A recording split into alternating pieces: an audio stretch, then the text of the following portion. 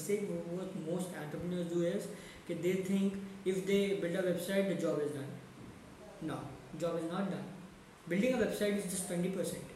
Marketing the website is 80%. So you have just done the 20% of the job. You need to complete the 80% as well.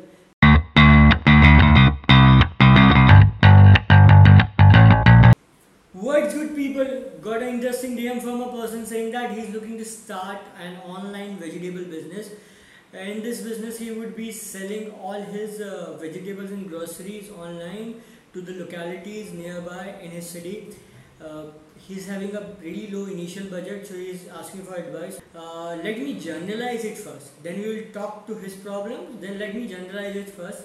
When you are trying to start any online business, the best recommendation I could give is start small and aim for the sky. Don't go too much fancy. Firstly, don't ask for a custom built mobile application or custom built AI platform or those kind of stuff. When you are starting up, you have low budgets. Keep it low. Try to get things try to get things done, and keep it low. So the best what is the profit in this? There are two profits. Firstly, you would understand the importance of funds and cash flow. The second thing would be it would force you to be profitable. If you are starting up your online business, keep it small. Don't go fancy. There are n number of stuff which can get your things done. That's it. Let's just jump to his answer. He's looking. Let's just first understand what he's trying to do. He's trying to sell vegetables online. When he's selling vegetables online, he needs an e-commerce website from where he would be able to sell those vegetables. First option is he could go to agency, get a custom built e-commerce application and a website. It would cost him more than 3 to 4 lakh rupees. Then he would be able to start. So firstly, he's blocking 3 to 4 lakh rupees, and then he needs another 5 to 10 lakh rupees for marketing. That would be very expensive to start a business, and especially a grocery business which is too competitive. So what I recommend him is don't be too fancy. Don't get too fancy. Just book a domain name. Once you book that domain name, just get a e-commerce website using. You can yourself build an e-commerce website using WordPress, or you can hire a freelancer from Fiverr.com or Upwork.com. He would happily build you a WordPress website in less than 15,000 rupees. You would be able to get a WordPress e-commerce website hosted on your servers. For domain, it would cost you less than 500 to 1000 rupees. For hosting for an AR, it will cost you around 2000 rupees. So these are 3000 rupees, and then for 15,000 for the e-commerce website.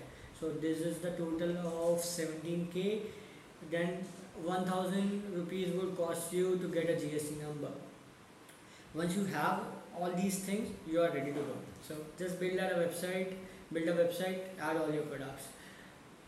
My friend, the job is not over yet. People will not come to your website and start buying. You need to market your website. So how would you market it? How would you market the website? And even most of the people, the mistake what most entrepreneurs do is that they think if they build a website, the job is done. No, job is not done. Building a website is just 20%. Marketing the website is 80%.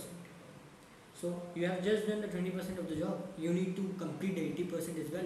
Then you would be able to build a business. To complete that 80% or to market the website, I would recommend him to create two main channels, YouTube and Instagram.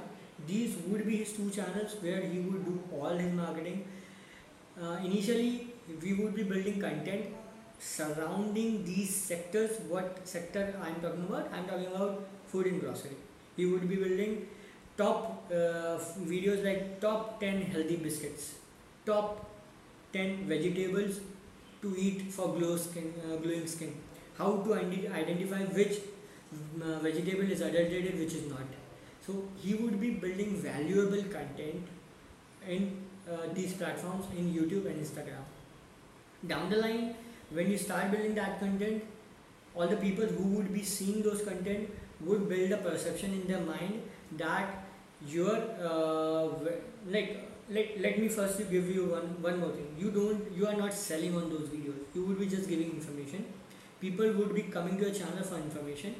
Once you're done with the information, then in descriptions or in end of the video you would be able to give your venture links, like if you want to buy vegetables you can just head over to this website, this is my website, and these kind of stuff. So you are not just selling stuff, you are firstly giving value and then just informing the consumer that hey, I have a website and if you want to buy these things you can come to me. This is the thing. People, when you start to give value, people start to subscribe you, and once they start to subscribe, they start to dig into your profile and understand what you do. So they will do all the finding stuff and they will eventually reach to your website. Once they reach to your website, they would build a psychological perception that you are a good guy and your company is selling good products.